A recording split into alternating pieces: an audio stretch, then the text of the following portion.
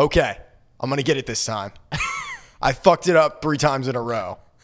But 4. Is this time number 4 now? Fourth. Okay, so this is the 4th time that we're going to try out this intro. Welcome back to The Poptimist. It's me, Taylor Berryman, your old friend. Be sure to like, subscribe, and rate the show on iTunes. Also, follow me on Instagram at _Poptimist, TikTok as just The Poptimist, and on Twitter as The Poptimist. We have a new episode, final episode of the season for Man of Science, Man of Faith is now streaming. We've decided to take a little hiatus from the show as Millhouse and I are getting busier with music stuff. Zach also has some really exciting career opportunities that are opening up for him. He's got some news. I'm sure he's going to be announcing it soon. Today, I want to do something a little bit different for this episode. I've been thinking a lot about resentment, how I interact with people, and how it affects my life. Basically, I've been going back through my life with a fine-tooth comb and trying to figure out how it is I am responsible anytime something has gone wrong. And it always can go back to childhood. Always. Yeah. And for me, it typically goes back to years 0 to 7, which are a very important time in a child's life. I didn't have a lot of stable adults growing up. I was surrounded either by A, criminals, or B, drug addicts, or C, mentally ill mix of the two. Yeah, I definitely think like the first 7 years are like the most formative to how you treat people. You know what I'm saying? I feel like I read like an article about how even like the first few months, or not months, but like the very first few years that you're born can like affect how you become when you're an adult. For sure. What I've realized for myself is I'm a resilient person, but a lot of the times I make the wrong decisions in the way that I interact with people. It's that reptilian response. And for me, a lot of it goes back to 2 things. The relationship with my mom and the relationship with my biological father, who left when I was 7. When I started looking back, I had to really observe what traits I learned from him at a formative age. And most of the time, he was not around. And that can make an impression on any child. He was a drug addict and a cop who frequented prostitutes. He had a cocaine and a crack addiction. He was kicked off the police force. And I really resented him for a long time because he was not around. And this is something I've always been aware of in the back of my mind. You know, I've been very lucky in life because my dad, of course, who adopted me when I was a kid, when my mom got remarried, this was her 3rd marriage that we know of. And she picked a winner that time. But when I look back, I see that my biological father, he was very distant, which is something that I am guilty of myself. I isolate, I don't talk to anyone, and I wallow in my own misery. And when I trace it back, I can really see that was something that I learned, because human beings are like sponges, especially when they're children. It's the first time you're experiencing anything. So my mom, I never really felt protected or loved by her. I had no empathy growing up. I had no empathy for anyone really until maybe 25 or 26. I didn't ever feel sorry for anyone. Anything that happened on the news, whatever. And I saw it as my right to be righteous with whatever truth it is that I was able to wield. But the truth is a powerful thing.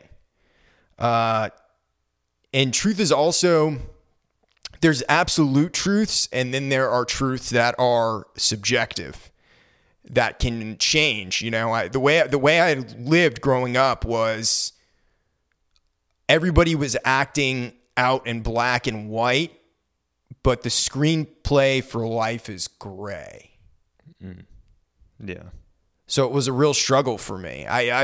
I've been going through a list of my resentments and looking at every single thing, every single person that I interact with. And if I have a resentment for them, I have to write it out. And when I trace it back, I can always see that it's something that goes back to my childhood. And I've been thinking a little bit about self-esteem and how it shaped my self-esteem, and I wrote a little bit about it. No father or positive role model. No healthy masculine figure. I suppose this is where I was supposed to get my frame of life from. I became my own father. I was shaped by not having one. Not having someone to look over my shoulder when I got scared as a child. There was no one to reassure me, so I learned poorly to reassure myself, pump myself up. I had to develop myself clumsily. I was taught to be ashamed of my name. I was taught to be ashamed of where I came from. That one half of me is bad. Mom always made sure to remind me she was ashamed that she was with a guy like Ward. That's my biological father's name. A shameful mistake in her life. She was a victim because she was young and naive. We moved to Maine and my name changed. The shame began. The process began of hiding who I was and where I came from. I was never taught to deal with the shame.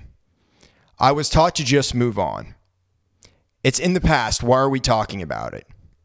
Mom taught me not to be angry. I was acting like Ward. That side of the family has anger issues. That's what she would say to me. I was taught that there was always going to be something wrong with me because I had the same blood as him. I was taught that I'd always be tainted. I was probably 11 or 12 when I moved to Maine. Up until that point, I had lived in Florida. And when I lived in Florida, I was scared to move to Maine. At this point, my mom had remarried my dad, the guy that you know, that loves me, who is my father, all of that stuff, you know. But leaving Florida was just leaving all that shame behind and me not dealing with anything. And I was a kid. How was I supposed to know? You know, there's no way to know anything like that. There's no way to really learn to cope if you don't have a healthy adult to teach you how to deal with stressful situations. The only conversation that was had is the divorce is over.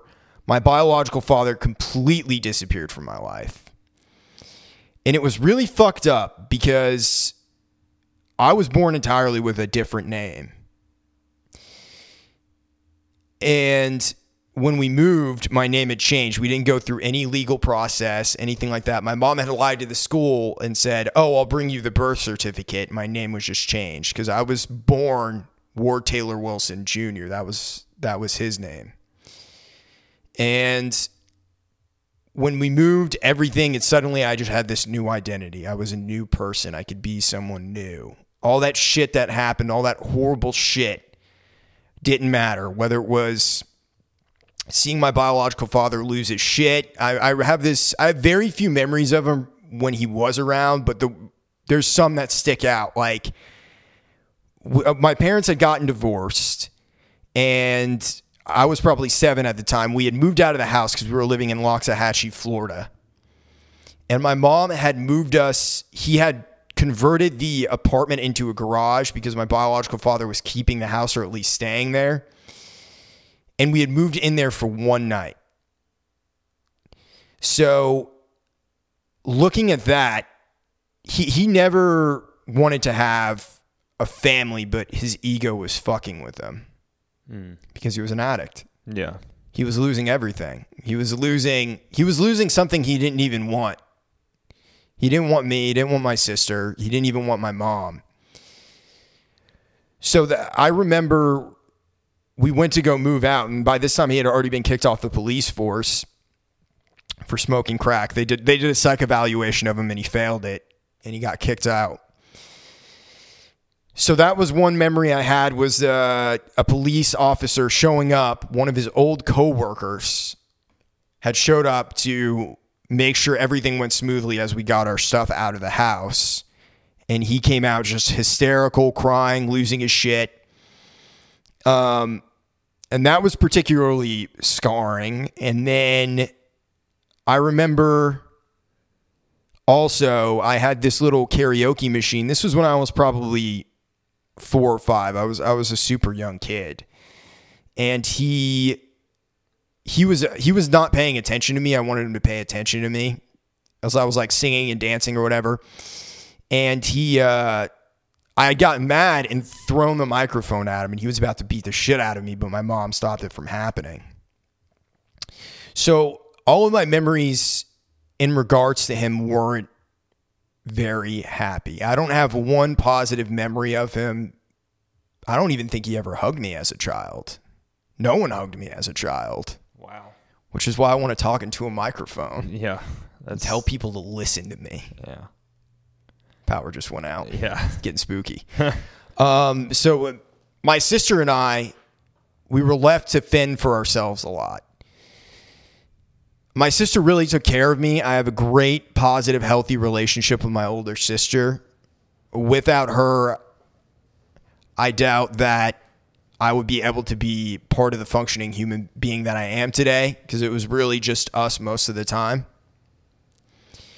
I had to also really look at how this affected my personal relationships in terms of dating.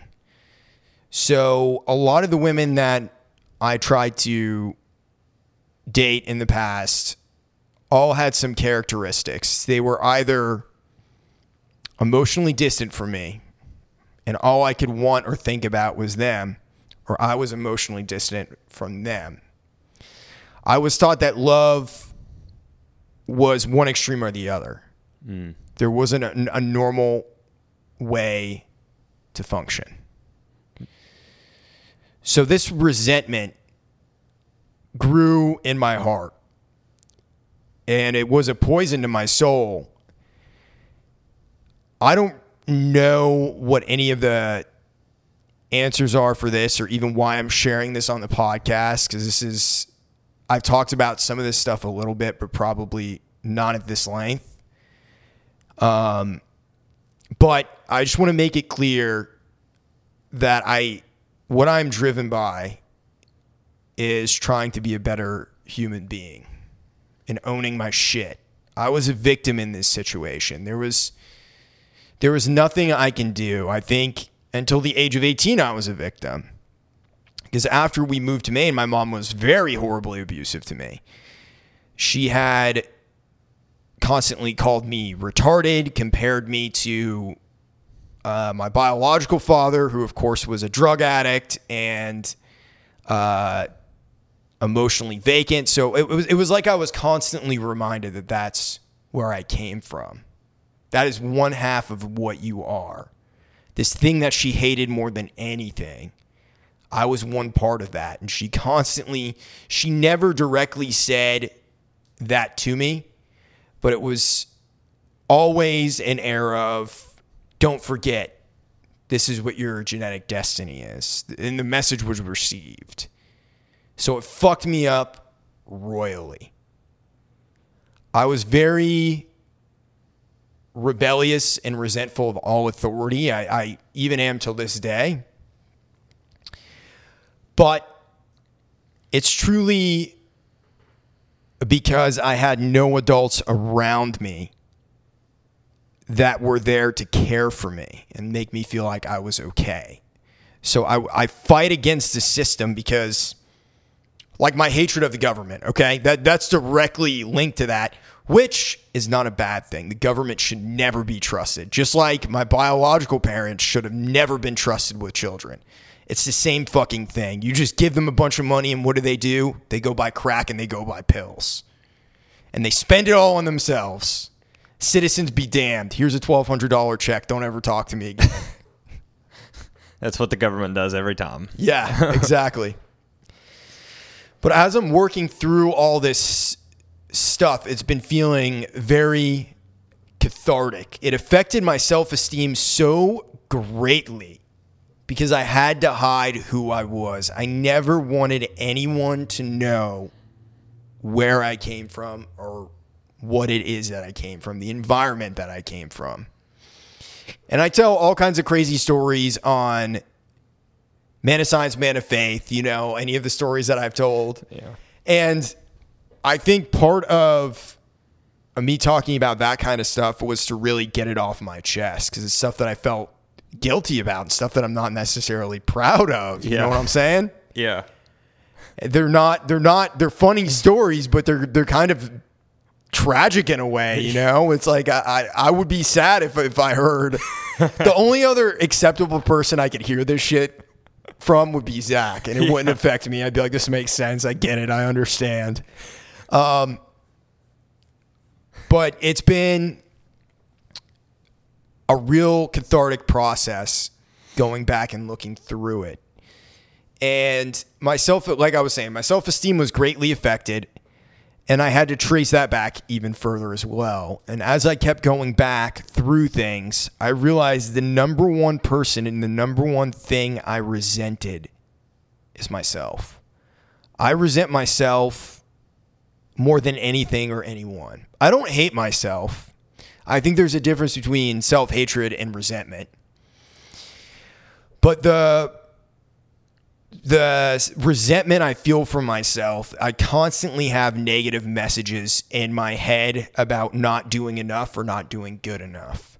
But that was because it's a defense mechanism for overcompensation. So every time I feel like I don't do good on the podcast, or every time I feel like I could have practiced better or could have practiced at all, could have written a new song today, I could have done this, I could have done that. I should call my sister more. I should call my dad more. I should go visit my sister in Florida. I made this giant list of all the shit that I resent myself for. And all of that was really just to survive. Like, that's a survival mode instinct. I've always had this undeniable self-belief in myself. I know anything. I can face any storm, any adversity. And I'm addicted to it in a lot of ways.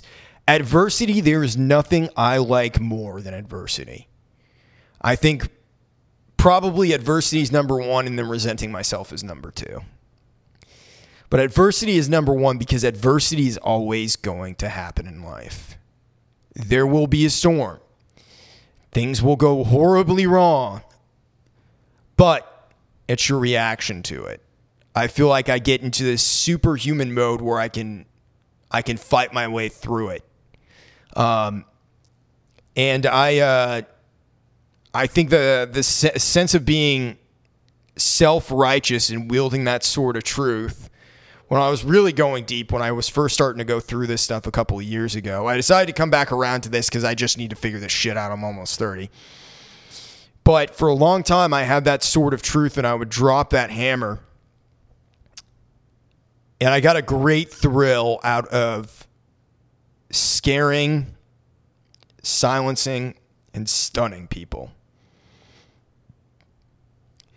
And again, going back and looking at relationships, I had no healthy or positive masculine role models when I was a kid. All it was truly, it was toxic masculinity. As much as, I think some of this stuff today is going around, that's bullshit. You look at people like Harvey Weinstein, Bill Cosby, guys like that. That is toxic masculinity. Yeah. And I had no positive, healthy male role models until my dad came into my life. And I've always felt a little bit like Dexter. You ever see the TV show Dexter about the serial killer? Yeah, I've seen a few episodes. Okay, so you remember in that show, his dad recognized that he had some serial killer traits and instilled morals in him to keep him from killing normal people. So he had a bloodlust for who he deemed as unworthy. And I think in a lot of ways, my dad has done a great job because I don't always necessarily know what my dad thinks about me. You know what I'm saying? If he thinks I'm a complete fucking lunatic. But he really developed a strong sense of morals and character in me to where now I notice whenever I'm going against those, but it's also, as a human being, it's easy to push that voice away from you and say, no, I'm not the problem. Yeah. It's everybody else. It's Milhouse's fault. It's all fucking Milhouse's fault. Me. I am perfect. I have done nothing wrong. I am a victim. I just wish someone would do this for me or someone would do that for me. I am perfect. There's nothing I need to do. The rest of the world needs to bend to my will. Well, guess what? That ain't fucking reality. Yeah. It'll never happen. It'll never happen. So all I can do are look at the people that are in my life and accept them for being human beings as I'm learning to accept myself. I also had to figure out, if you want me to get real, I had to figure out with you, I've learned a lot of lessons from being your friend. Oh, yeah? Yes. What lessons have you learned? One is that you and I are very different personality types. Well, yeah. Maybe polar opposite personality types. Yeah. We're kindred spirits, for sure. But this is the first time that I've really had someone younger than me as a friend because I've never been this old before. You know what I'm saying? Does that make sense? Yeah, I get you. So I've had to learn like the hard way. You know what I mean? Like there have been times where I feel like I've really failed you and gone too hard on you, and other times where I haven't gone hard enough. Yeah. I don't know, dude. Everything that you've ever showed me, or like especially with like even like working with musicians and how to do all that, and everything that you've showed me has helped a lot. So I mean, I'll say that. I'm glad, but I don't think my methods have always been good. Sometimes they've been a little extreme. They've been, but you know what? Again, I can trace it. You know why it's that way though? That's that self-defense mechanism kicking in, because it's more about how I feel about myself than it could ever be about how I feel about you. Because I see you slip sliding around like I did when I was your age, and that's not a knock on you. That is completely normal and completely natural. But I see that and I panic in myself because I'm like, I'm not on my shit. I better fucking tell him. Yeah. I mean, hey, when I have been slip sliding, about, and you tell me, dude, it's helped me get back on track. So I'll give it that, Yeah, it has. But like yelling at someone never really makes them listen. Like when we're doing demos. like when we're doing demos. But you know what? Actually, I stand by the demo thing, dude. You know what? We gotta come up with a good product. We gotta make the music good. No, I'm fucking with you. But yeah, no, I just have to. I had to really look because you're 9 years younger than me, a different personality type than me. We grew up in different circumstances. Yeah. Yeah. You had parents that loved you when you were a little kid. Yeah. And it made me resent you. Whether I like to admit that or not, I never had that and I don't get me wrong, I have my dad. And he raised me, he loved me, and I am unbelievably lucky that I got that, because who knows where I would be now. He's the reason I got into music. He's the reason any of the good things that happened in my life, he always encouraged me.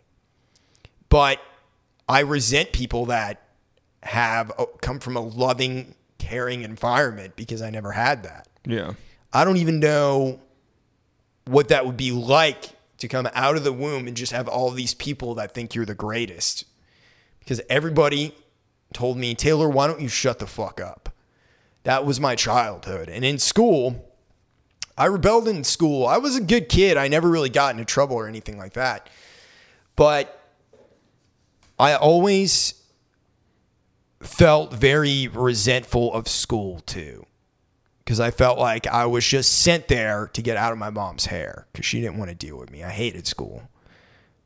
I didn't like it. I didn't like the other kids, but it was because I didn't like myself. I went through a horrible, horrible black depression when I was 17, about to turn 18. Mm-hmm. Well, maybe I was 18. I was a few months away from graduating high school, and I had no game plan for my life. Because up until this point, all I had known was sadness, darkness, and pain. And the further I burrowed into that, I could burrow into that because that's what I knew. That's what was comfortable for me. I had planned on killing myself in February of 2010. My mom and my dad had gone out of town and left me home alone in Maine. And I was there. They had trusted me to go to school. I skipped school almost every day and spent the whole day in bed, stayed up all night, slept all day, and just wanted to die. I wanted to die. I know what that feeling is like, and maybe other people out there for sure do. And part of me wanting to talk about this kind of thing today is to remove the shame and let the secrets go from my life. Because I know I'm not the only person who's experienced something like this. Everybody has to a certain degree. We all have family members that suffer from mental illness or addiction. And I've wanted to keep this hidden, and it eats away at me. And when I interact with people, it's always there because it's just in my wiring. It's the way that the good thing is I can play nice with people, but it's whenever those emotional moments happen, those emotional triggers, where I look over at someone else and there's something that I see from my past that forces me into a reaction, an emotional reaction. Mm-hmm. I don't know. Does that make sense? Yeah, kind of. Yeah. No, I get what you're saying. But kind of explain it a little bit better on that. Well, okay. So it was like I was saying earlier about you not being on your shit. Yeah. I panic and I feel like I'm not on my shit ever. Oh, okay. Yeah. So I come down with the hammer. Yeah. Because I feel it's really a reflection of how I feel about myself. Is it fucking annoying when you don't do something that I asked to do 10 times? Yes. Yeah. I will say that, yes. But you do a pretty good job. You do a pretty good job at producing the show, doing all the music stuff you're doing now. You're starting to get busy, and I'm really proud of you. So those times when I get angry, it's really, again, a reflection of me and how I'm feeling about myself whenever that moment is. I have the tendency to just isolate. Yeah. To be around no one. To withdraw into myself. To try and not even exist. Because if I don't exist, then I can't feel pain. But pain is a natural part of life. You're going to feel it no matter what happens. Yeah. Yeah, when I first met you, you isolated a lot, you know. I barely even knew you were in the house most of the time. Yeah. Well, I also wasn't around much in the house because I was driving so much. So I would be gone all the time, and if I was there, I was in my room, just locked away into my soul. I had a friend come down to Nashville, and he didn't even know I had a second roommate. Like, you know, but you were around. Yeah. Well, we were also in a bad living situation. And we weren't exactly like friends at the time. No, I feel like we became friends pretty quickly after you moved in. Maybe like after a month or two, we really started hanging out, once you kind of got settled in the house. But I was also like, this kid's this kid's young, you know, and it didn't really click to me of how fresh you were at the time. It didn't really click to me how new you were. I was 18. Yeah. And I was 27, about to be 28. Mm-hmm. So, but we've lived together through a lot, dude. Yeah. Yeah, we've lived through a good amount. It feels like it's been a long time. It feels like it's been 5 years. It does, dude. And it's been almost 2 years. Yeah. And you've become one of my closest friends. Yeah. Like, I almost died because of Fuckface, our old fucking roommate. Because I had smoked weed with him. He was like, come smoke weed with me. And I usually never did. I usually never hung out for him. For whatever reason, I did that night. And I took one hit off of it. It fucked me up unbelievably. Heart palpitations, lung palpitations, just shit pulsing. I was passing out. You were there. Yeah. You experienced the whole thing. But even that situation with him, he generally is a dirtbag loser. He's exactly the kind of person that I grew up with, taking care of me as a child.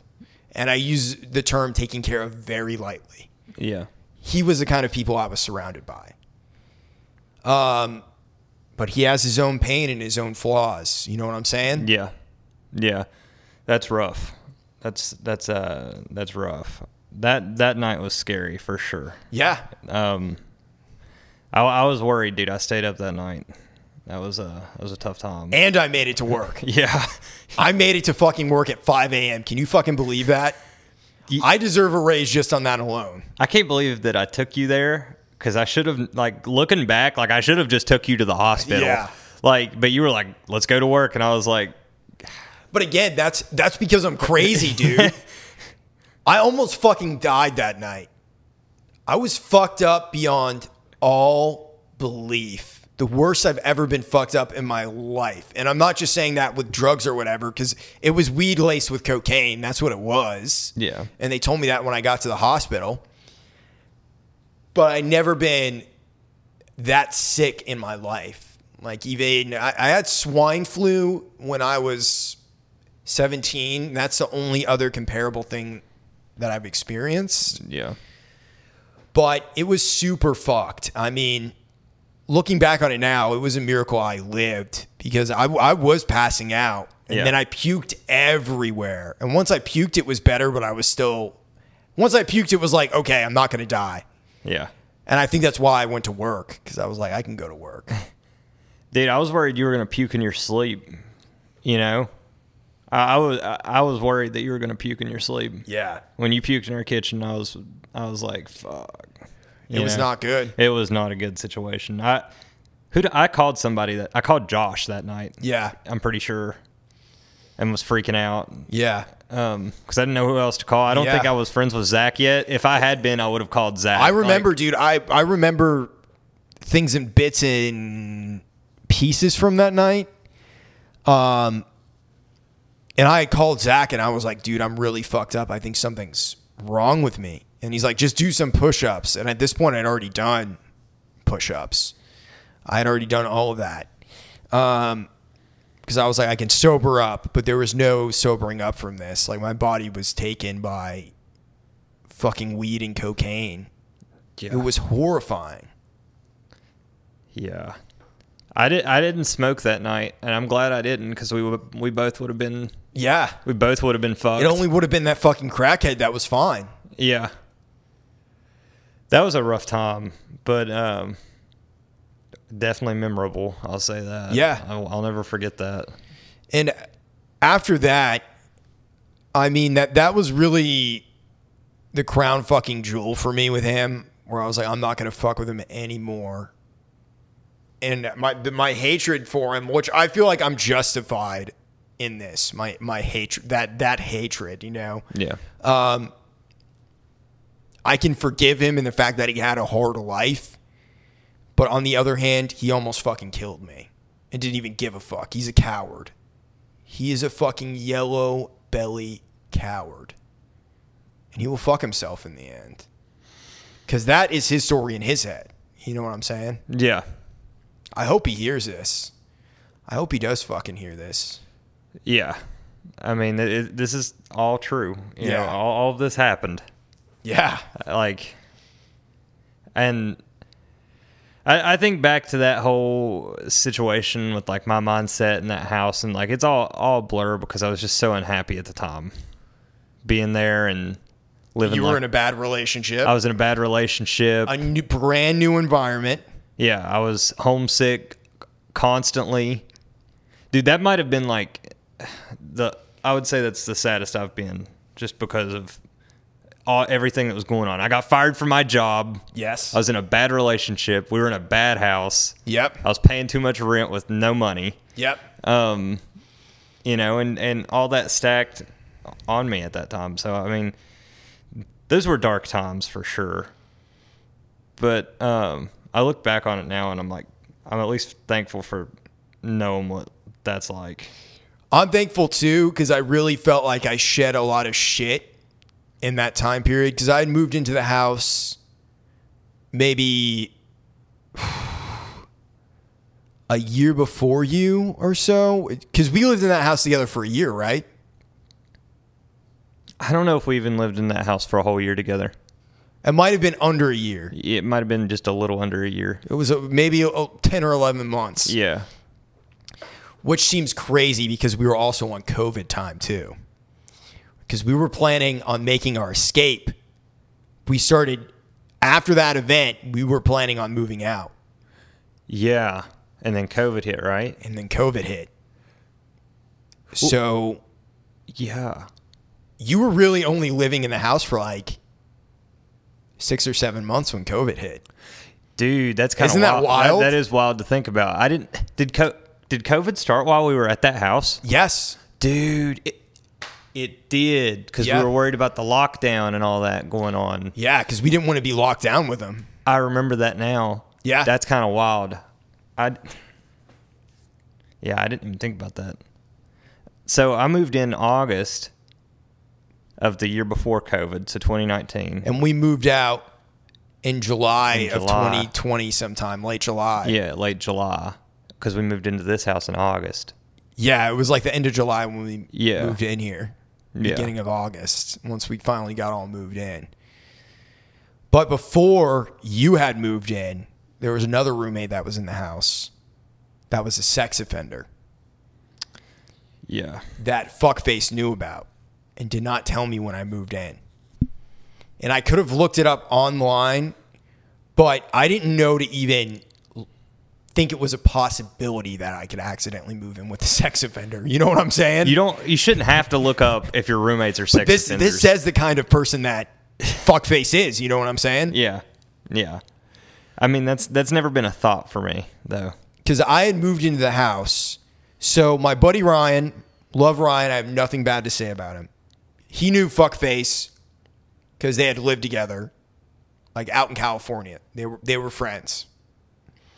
So he didn't fully know. He lived in the house for 3 months. He wanted to move back to California. And he's like, can you take over this room? And I was looking for a place at the time. I was going to be back in East Nashville. I was like, yes, absolutely. So I had known like Josh Norfleet and all of them a little bit. Like I was friendly with them. I had played with them a few times out at the Blues Jams. But my friendship really started with Josh Norfleet once I moved into that house because he lived right down the road from me. So he would stop by all the time. Yeah. And this was emotionally a time period that I really needed a good friend in. And he was that friend to me. He is someone without judgment. Yeah. You can say anything to him and he will not fucking judge you. Yeah. He's one of my best friends in the whole world. But back to the sex offender thing. So this guy, he sits me down, whatever little honor he had left as a man, and tells me, he said, hey, I wanted to let you know that I'm a sex offender. Like I'm a registered sex offender. If you look it up online, it'll show that I like live in this house. And it did. I looked it up. It showed that a sex offender lived at our address, which our landlord didn't know about. She had no idea about, because the sex offender knew that it would only show up if she did a federal background check, and she didn't do one. Yeah. Because he was thrown out of the Air Force for forcing himself on an Air Force girl. He finger blasted her on a New Year's Eve at a party full of military police. It was a military police officer's girlfriend that he did this to. So this guy, he had a few screws loose. Yeah. He was very weird. I never, when you see some weird guy at a gas station and you just get a creepy vibe from him, I lived with a guy who was like that. You lived with the creepy guy at the gas station? Yes. Dude, that's fucked. Fuckface knew about all of this. Damn. So things were getting underway. This is a traumatic situation, dude. As an adult, I was put into this situation, but I was able to process it to a certain degree. It was so fucking stressful, though.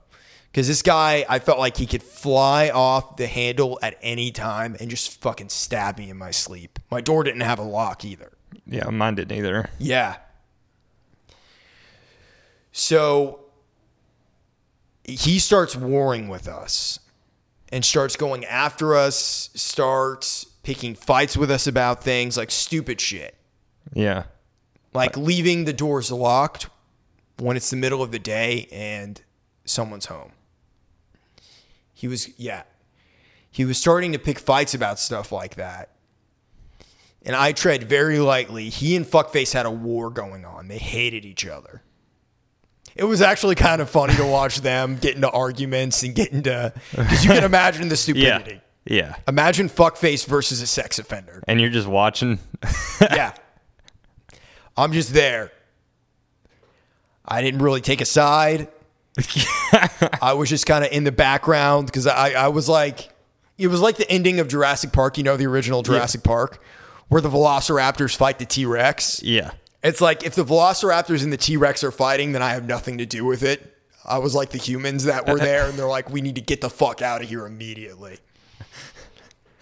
So how this situation came to a head with the sex offender was he had a friend that he worked with, and they were all stagehands. And I will stand by this. People are going to hate me, but stagehands are the scummiest fucking people in Nashville, and I hate them, dude. Maybe the people who on the road are different. They might be fine. They might be professionals. But a lot of the people that I met working as a stagehand, because I did it a few times, were fucking degenerates. They live at by-the-week motels, and they are drug addicts, most of them. Yeah. Which, again, I should be more empathetic. I should realize that it triggers me because these are the kind of people I was surrounded by as a child. So he gets ratted on by one of his friends because he and his friend got into a disagreement. His friend knew he was a sex offender, reported him to their job, reported them to the police. That's what this guy did. The police show up at her house. Someone knocks on the door one day. All I hear is someone knock on my door, and they open it, and it's a police officer. Damn. And he says, "Do you know where sex offender shoes are?" And I'm like, I didn't know what to say. I was like, what's going on? So I walk out there. He is in handcuffs in our front yard. Meanwhile, our landlord has no idea about any of this. Because we are scared that we are going to get kicked out of the house immediately. Because Fuckface, before any of this happened, he was put into a tight spot. Sex offender didn't tell him that he was a sex offender until it was like 3 days or a week before he already got approved to live in the house. All that shit. Wow. So he was equally as scummy as Fuckface. I mean, how can you not be a fucking sex offender and be scummy like that? You know what I'm saying? Yeah.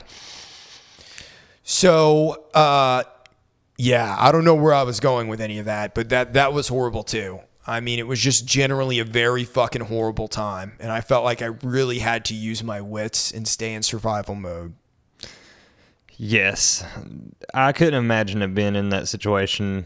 I'm still processing everything that happened with our situation. I couldn't imagine being in that one. Yeah, you were there for part 2 of it. Yeah. I had an ally when you moved. Because fuckface was on my shit list because I moved in with a sex offender and I didn't know it. He didn't give me a fucking heads up. You had to have been sketched out when a new person was moving in. I was sketched out, but we had met when he told me that he was much younger and he was like a nice kid, like came from West Virginia, has a nice family, good piano player, has his shit together. I was a little bit relieved because even fuckface was like, we need to get someone good this time. Yeah. Yeah.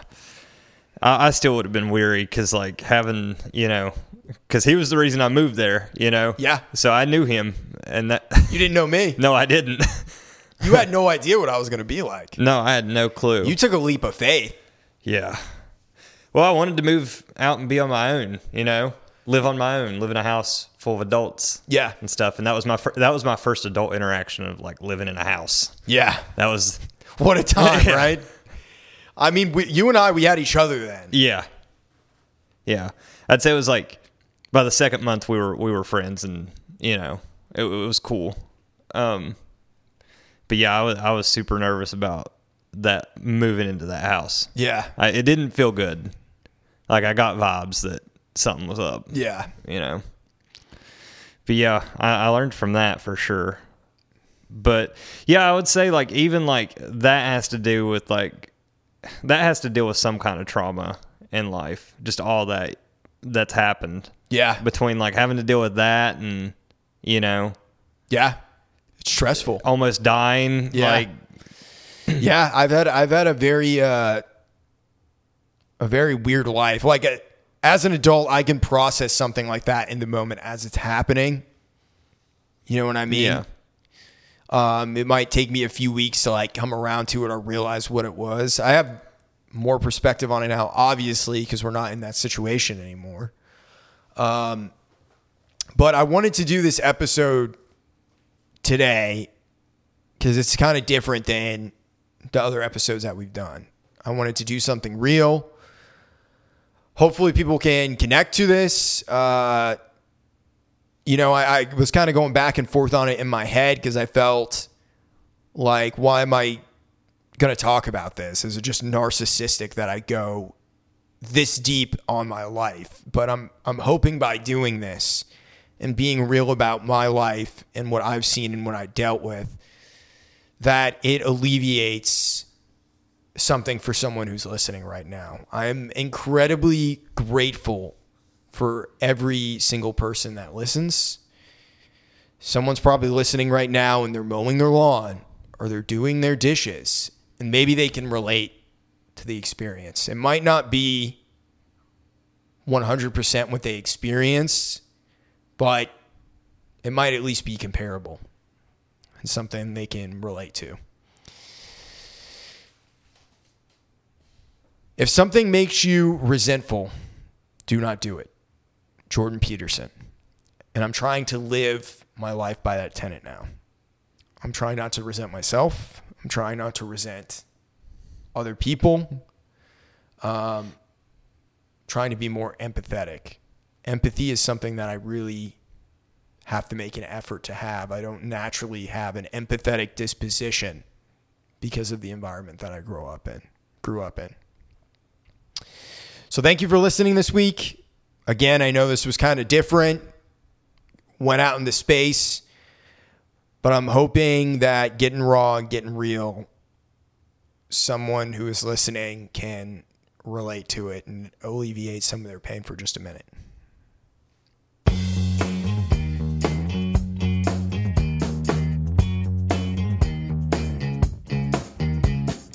This podcast is produced to you by Taylor Miller. Welcome back to The Poptimist. It is I, Taylor Berryman, your faithful host, here to bring you a brand new episode of the show. Be sure to like, subscribe, and tell a friend about the show. You can also email me with any feedback at the Poptimist. I want to start over, bro. I fucked up right away, Millhouse. God, third time's a fucking charm. Welcome back to The Poptimist. Here we are for another new episode. Be sure to like the show, subscribe, give us a rating on iTunes. Helps grow the show. Also, I need to start again, dude. I was not feeling it. I was not fucking feeling it. I'm sorry, Millhouse.